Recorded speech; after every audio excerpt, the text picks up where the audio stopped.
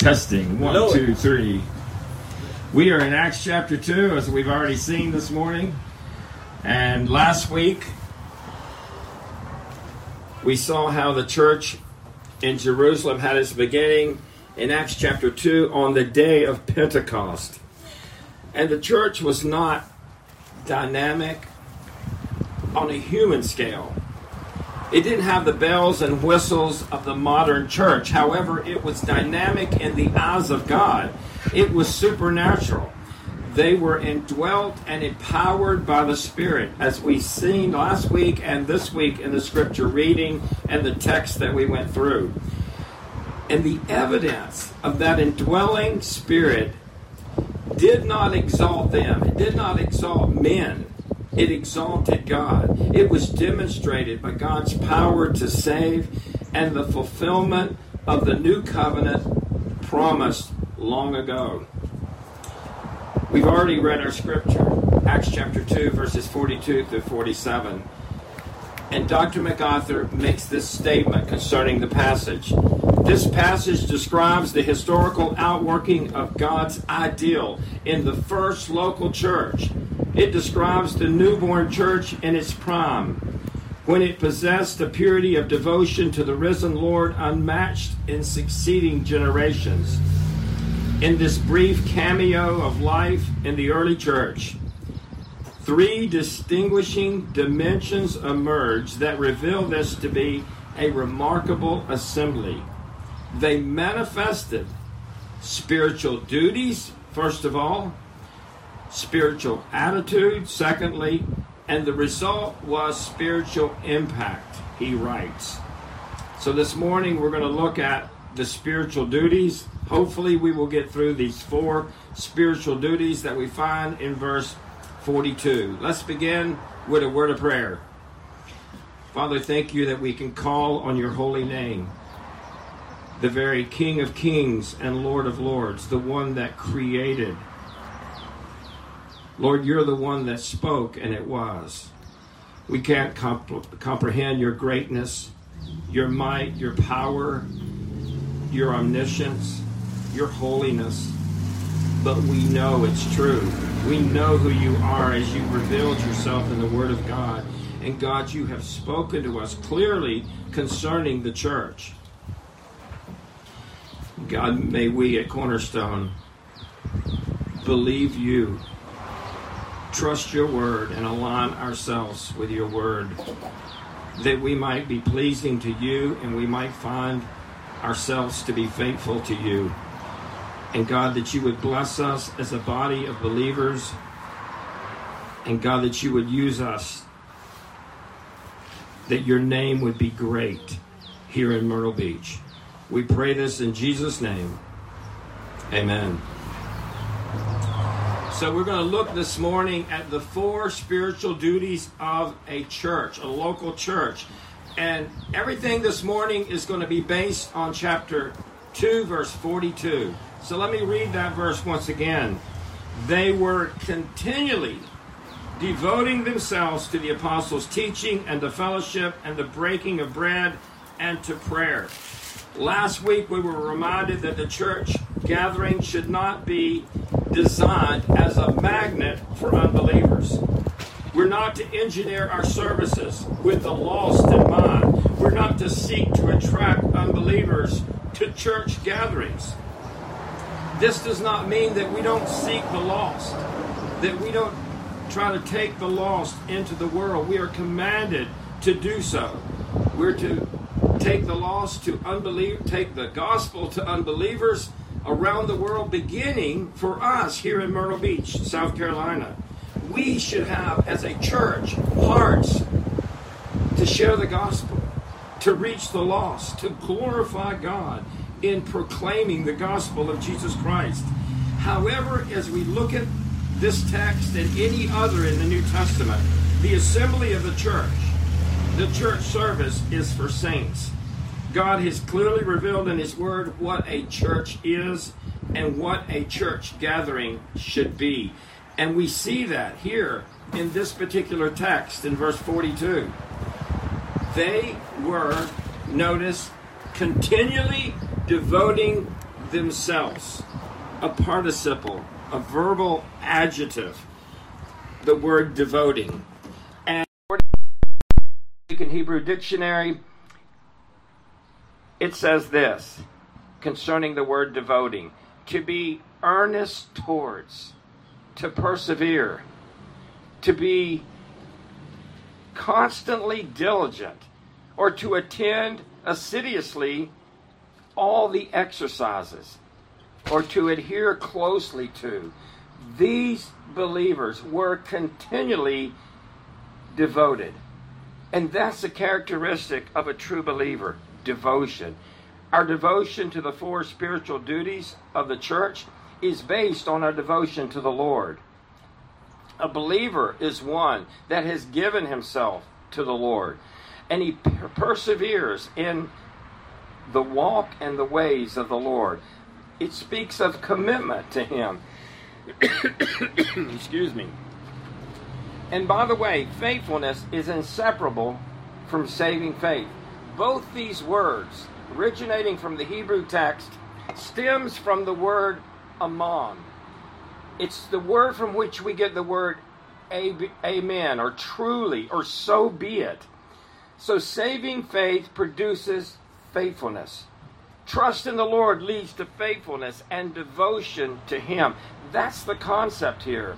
Notice in verse 42 that they continually devoted themselves to four distinct spiritual duties. These are duties of the local church, duties of the bodies of believers, as we see here in the city of Jerusalem.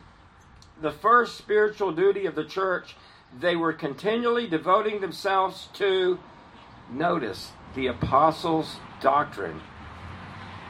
The apostles' teaching is critical to the health of the local church. The church is built on the foundation of the apostles and prophets, with Jesus Christ being the chief cornerstone. So the church must continually teach the truth revealed through the apostles. The apostle Paul wrote to Timothy, 2 Timothy 2:2, the things which you have heard from me in the presence of many witnesses, entrust these to faithful men who will be able to teach others also. God's plan for teaching takes place through biblical discipleship. The responsibilities of the elders is not some particular structure where they do all the teaching, but where elders teach and disciple believers to grow in grace and knowledge, equipping them to become teachers, to become rabbis per se, and teach others. The key to 2 Timothy 2:2 is to teach faithful men who will teach others. And that's what we're to do. We're to find men who are faithful, who demonstrate faithfulness, who demonstrates trust in a practical way, trust in God. And we are to teach them and equip them to go and teach others. So it ends up, in a sense, being multiplication, not just addition, when it comes to discipling, when it comes to evangelism as well. A commitment to the apostles' teaching, again, is critical to the church and the growth of each individual member. Remember the words of the apostle Peter, 1 Peter chapter 2:2. Excuse me. Like newborn babes, long for the pure milk of the word, so that you may grow in respect to salvation. The idea of sanctification there. Paul instructed Titus 1:9, that an elder is to be one holding fast the faithful word, which is in accordance with the teaching, so that he may be able both to exhort in sound doctrine and refute those who contradict. And remember Acts chapter 17, verse 11. Luke writes concerning the Berean believers. And I mean, this is one of, I think, sort of the key verses in the Word of God for understanding the authority of the Word of God as well as our responsibility to it. Luke says this, Now these were more noble-minded or fair-minded than those in Thessalonica, talking about the Bereans, for they received the word with great eagerness, examining the scriptures daily to see whether these things were so. So they were anxious, they were hungry for the word of God. They realized the apostles' doctrine, that teaching, that doctrine was critical in their own personal lives, and it's critical to the health of a local church. Every believer should be hungry for the Word of God. We should hunger for that more than we hunger for food. We should search the Scriptures daily to see what is being preached is really the Word of God. The responsibility falls on you, because the Word of God is the authority, not any particular preacher, not anybody in the authority of the local church. The Word of God is the ultimate authority. We, as a church, must be faithful to the apostles' doctrine, to teaching the Word of God, being faithful to it, to proclaim it without compromise. So very important. Notice the second duty of the church. They were continually devoting themselves to the apostles' doctrine, but also to fellowship. The word koinonia, partnership, sharing, it literally means to have in common. Koinonia is not sitting down at a potluck meal, although koinonia, that communion, can take place at a potluck meal. But koinonia is something that's intentional. And it's based on the koinonia, the partnership, the communion that we have with Christ. We each in the body of Christ have the same Father. We are family members. And so we are united because of our relationship, because of our communion with God the Father. All having the same Father. We are united in Christ. And we should live like it. We should behave like it. Listen to the words of John in 1 John chapter 1, verse 3. What we have seen and heard, we proclaim to you also, so that you too may have fellowship with us. And indeed, our fellowship is with the Father and with His Son, Jesus Christ. You see that connection between communion with the Father and therefore communion with the body of Christ? John also writes in chapter 3, verse 14, 1 John, we know that we've passed from death to life because we love the brethren. He who does not love abides in death. And so we see the love of the brother. That's sort of the foundation of communion. 1 John 3, 16 through 18. We know love by this, that He laid down His life for us, and we ought to lay down our lives for the brethren. But whoever has the world's goods and sees his brother in need and closes his heart against him, how does the love of God abide in him? Little children, let us not love with word or tongue, but in deed and truth. We are one body. This koinonia involves love for one another. Koinonia is inseparable from love for God and love for one another. The two things go together. They are connected. Koinonia is expressed in the one another's in the New Testament in particular. Listen to the one another's for just a moment. Romans 12:10, be devoted to one another in brotherly love. Give preference to one another in honor. Romans 12:16, be of the same attitude toward one another. Romans 13:8, owe nothing to anyone except to love one another. Romans 14:19, pursue the things which make for peace and the building up of one another. Romans 15:5, be of the same mind to one another. That's unity. Romans 15:17, accept one another just as Christ accepted us. That's powerful. Remember, Christ demonstrated his own love towards us in that while we were yet sinners, Christ died for the ungodly. He did not love us because we were lovable. He loved us when we were still enemies. We make all kinds of excuses not to love one another in the body of Christ. Personality differences, things that people have done to offend us. But Jesus Christ loved us when we were yet enemies. So Paul writes, accept one another just as Christ accepted us. Romans 15:14, admonish. The word means to gently warn one another.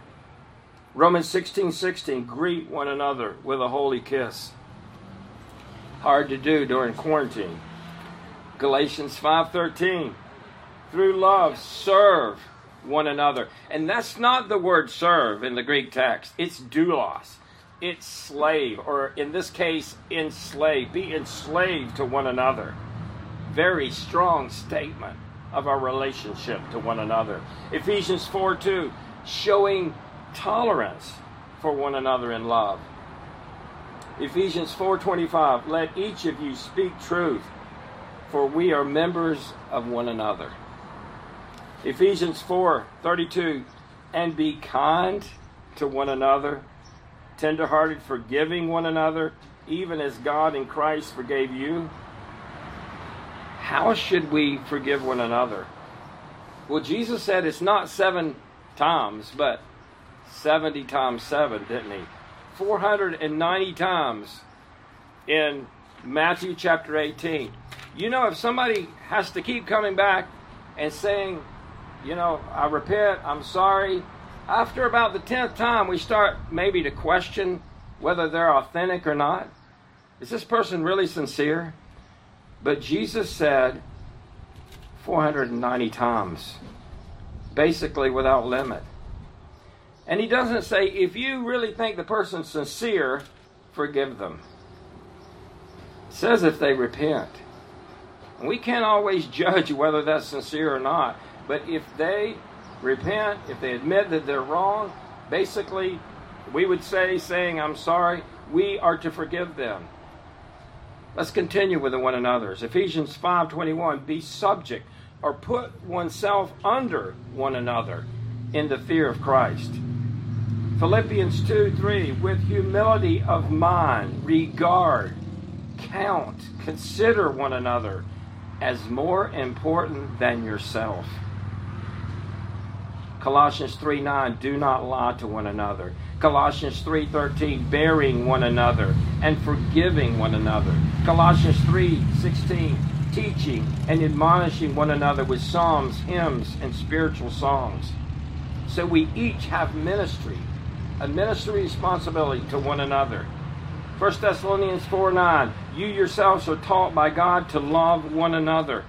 1 Thessalonians 4:18, comfort one another with these words. And it's talking about the words or the promise of Christ's return, and that the fact or the promise that our loved ones will not remain in the grave, but they will be caught up to be with the Lord first. Then the dead in Christ shall rise. 1 Thessalonians 5:11, encourage one another and build up one another.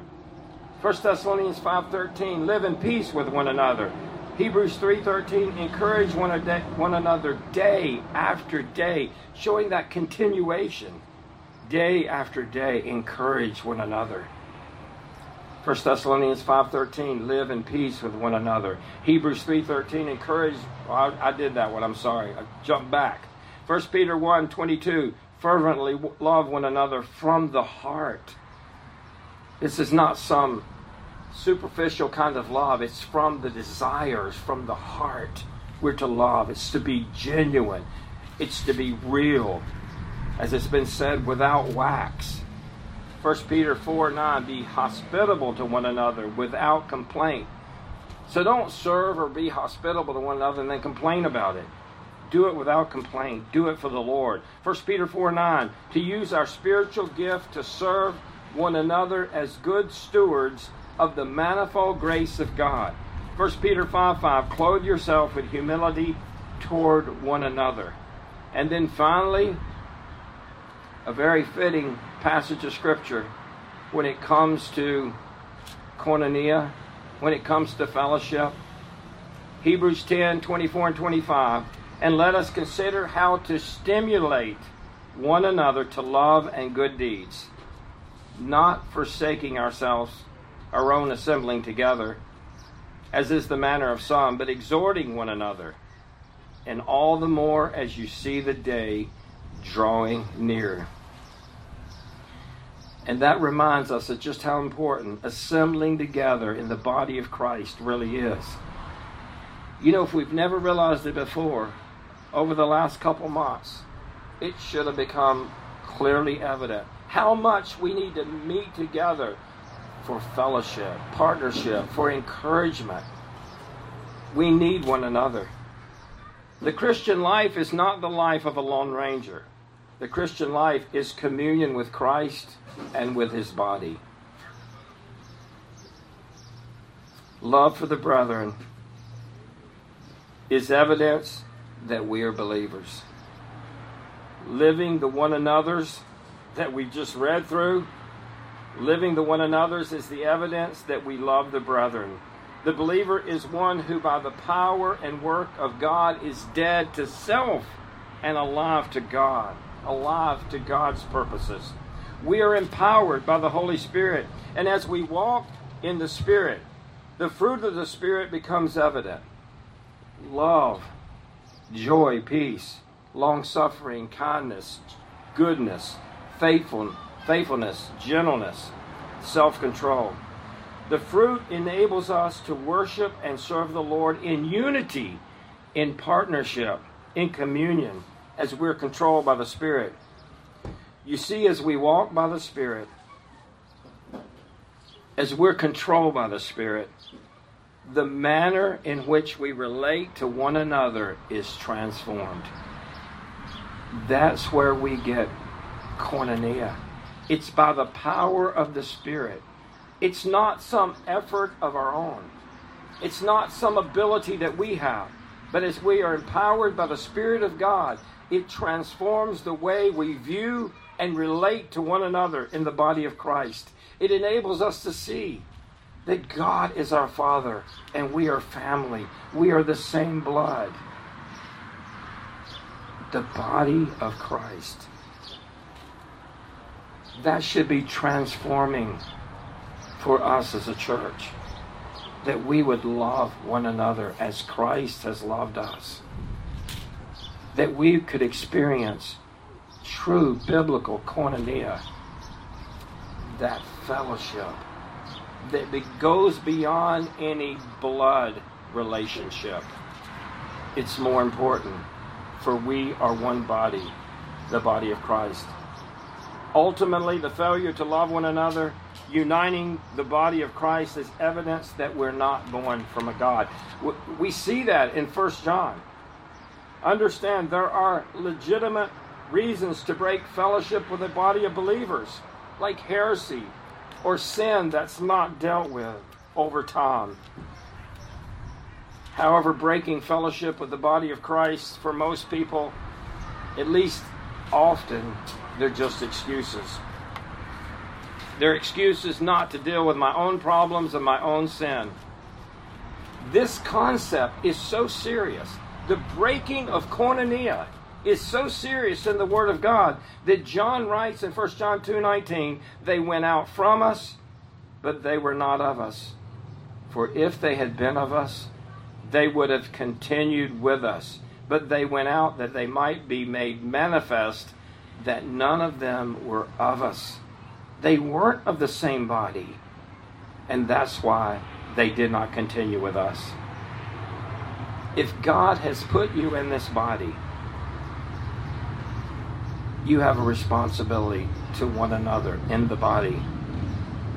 While each of us are blessed to receive the benefits of fellowship, our focus should never be about what we get out of the relationship, what we get out of the body. It should be about what we put into the body. All these texts we saw, all these texts we read, they weren't about what you're going to go and get out of a relationship, out of the gathering together of the church. They were about serving, loving, sacrificing for the body of Christ. It's when we come to the end of our desires and what we want in our own flesh and submit to God's ways, submit to serving the body, that's when God blesses us and we actually receive something from the body. It comes from self-service. May we use our spiritual gifts to serve the body of Christ. Jesus said this, the Son of Man did not come to serve, but come to be served, but to serve and to give his life a ransom for many. So as believers, may we follow the example of Jesus Christ in ministry.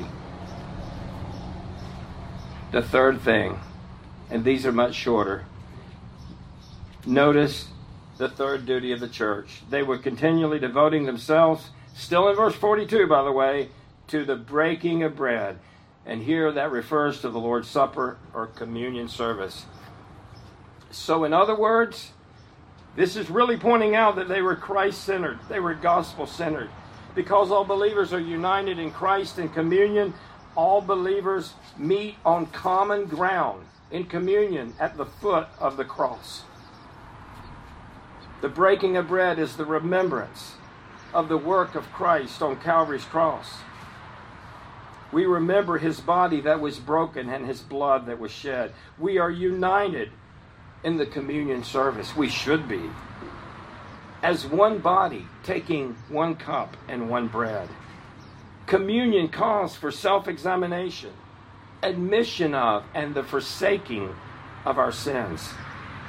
So it has a purifying, a sanctifying effect on the church as a whole and on each who participate. That's a necessary part of the Christian life. Communion, the Lord's Supper, the breaking of bread. Therefore, we must be committed to the faithful practice of it. Acts chapter 20, verse 7 says, Now on the first day of the week, when the disciples came together to break bread, Paul, ready to depart the next day, spoke to them and continued his message until midnight. On the first day of the week, they met and broke bread. The bread represents Christ's body. We use unleavened bread because he was without sin. And it goes back to the Passover. Wine represents Christ's blood. And the bitterness of wine points to the suffering of the crucifixion. I won't say any more about that today, but it's what the Word of God teaches. Notice, fourthly and lastly, the fourth duty of the church. They were continually devoting themselves to prayer. Prayer is talking to God. It's not meditation or reflection. It is to directly address, I should say, God the Father, based on the reconciling work of Jesus Christ, his Son. We pray to the Father in the name of the Lord Jesus Christ. Prayer is the demonstration of trust in our Heavenly Father. You know, if we depend on our own abilities to live for God and to accomplish his work in ministry, we will probably find ourselves too busy to spend time calling upon the Lord and communing with him. However, if we trust the Lord to conform us to his image, and if we depend on the Lord to give the increase in ministry, we will find ourselves on our knees, crying out to him for strength to live the Christian life, and for the Spirit of God to give the increase in ministry. Because we're trusting him. We're just tools being used to serve. But it's God that gives the increase. And that's demonstrated on whether we as a church spend our time time on our knees before the Lord. The focus here at Acts 2 is not individual prayer, but corporate prayer. We are to unite as a body of believers and lift our hearts in unity to the Lord. Corporate prayer. Each of us, in agreement. Calling on the name of the Lord in agreement. Calling on the sovereign Lord. Lifting our burdens, our wishes to Him, but trusting His divine sovereignty at the same time. Thy will be done. That's the attitude of prayer.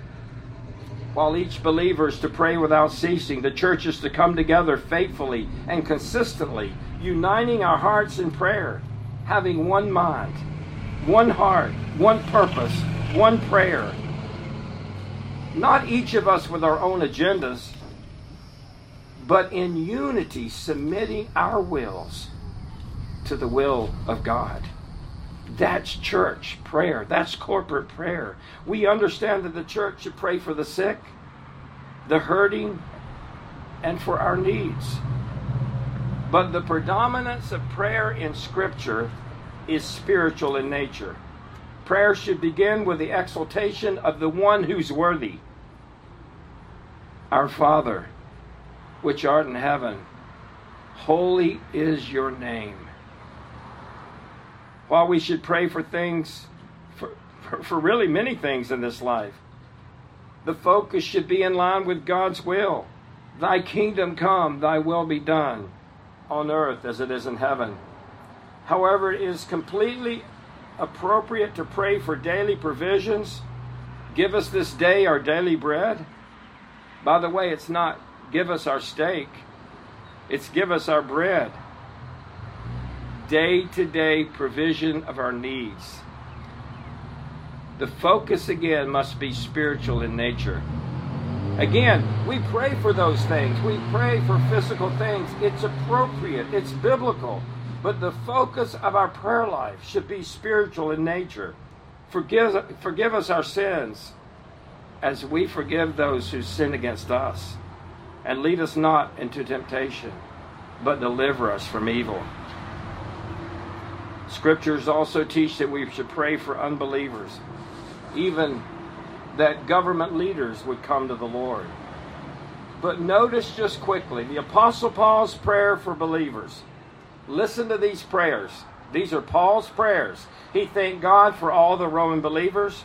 He prayed for the Ephesians that they would have the spirit of wisdom and the unveiling of the knowledge of Christ, that the eyes of their heart, think of that analogy, the eyes of their hearts would be enlightened.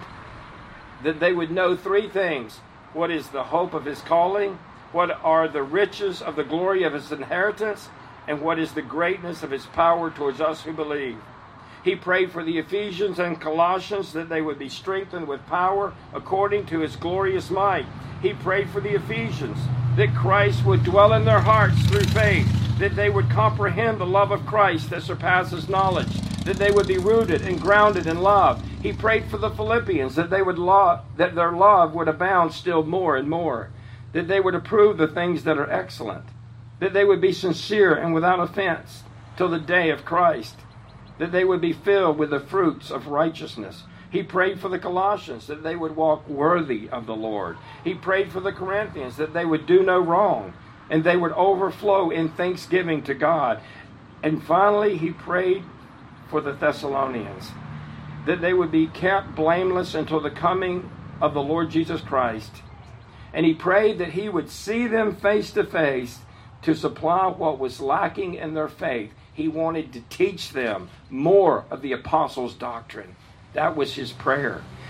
Do you see the overwhelming gist of New Testament prayer is spiritual in nature? I have to admit, it's always bothered me when I go through a prayer service in a church and all it is a list of this person sick and this person grieving and this person going through this or that. All those things are important. Don't misunderstand. But if that's the gist of our praying, what are we saying? That this life is what matters? Why are we not praying for the spiritual as the Apostle Paul did. Yes, pray for physical needs, but may we pray for the things that really, really matter. The things that count for eternity. That's what we need to pray. And we at Cornerstone need to begin to unite our hearts in prayer. That God would use us. That we would be a testimony for Him. That we would love one another. That God would give us the strength and ability to proclaim the gospel of Jesus Christ. And that we would teach and admonish and disciple one another in the things of the Lord. That's what we need to pray. And we need to begin to pray as a church. And I'm going to be challenging you. The elders will be challenging you in the days ahead that we would consistently unite our hearts in prayer and crying out to Him.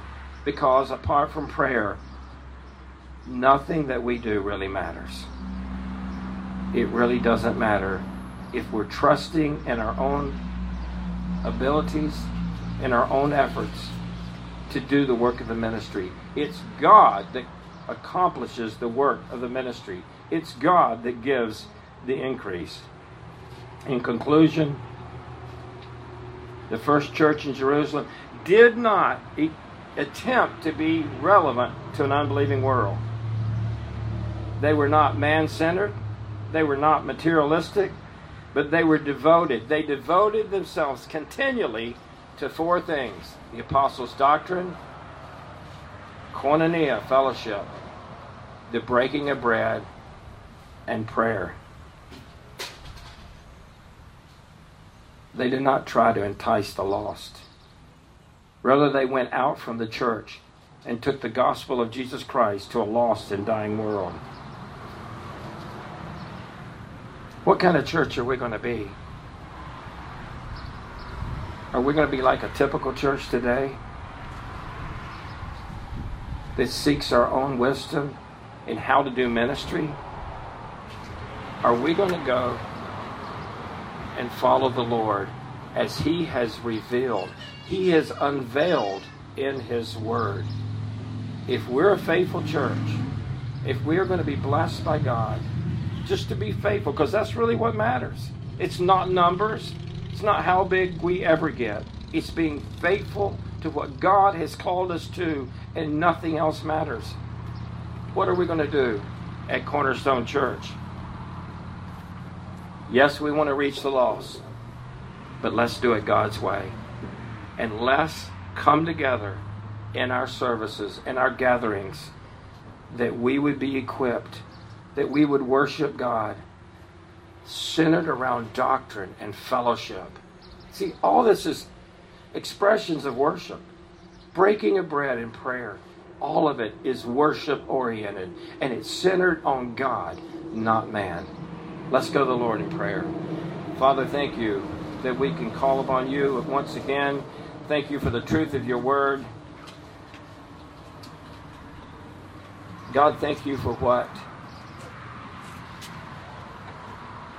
you have declared in your word concerning your body. Lord, this is your body. We are your bride. May we please you.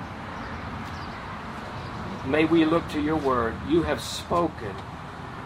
You have told us what to do. You've told us how to live. You've told us how to gather together and what our focus should be in our services. May we be faithful to you, the head, the groom of the church. Lord, thank you for who you are, and thank you for this gathering. I know it's precious in your sight when we worship you. In Christ's name we pray. Amen.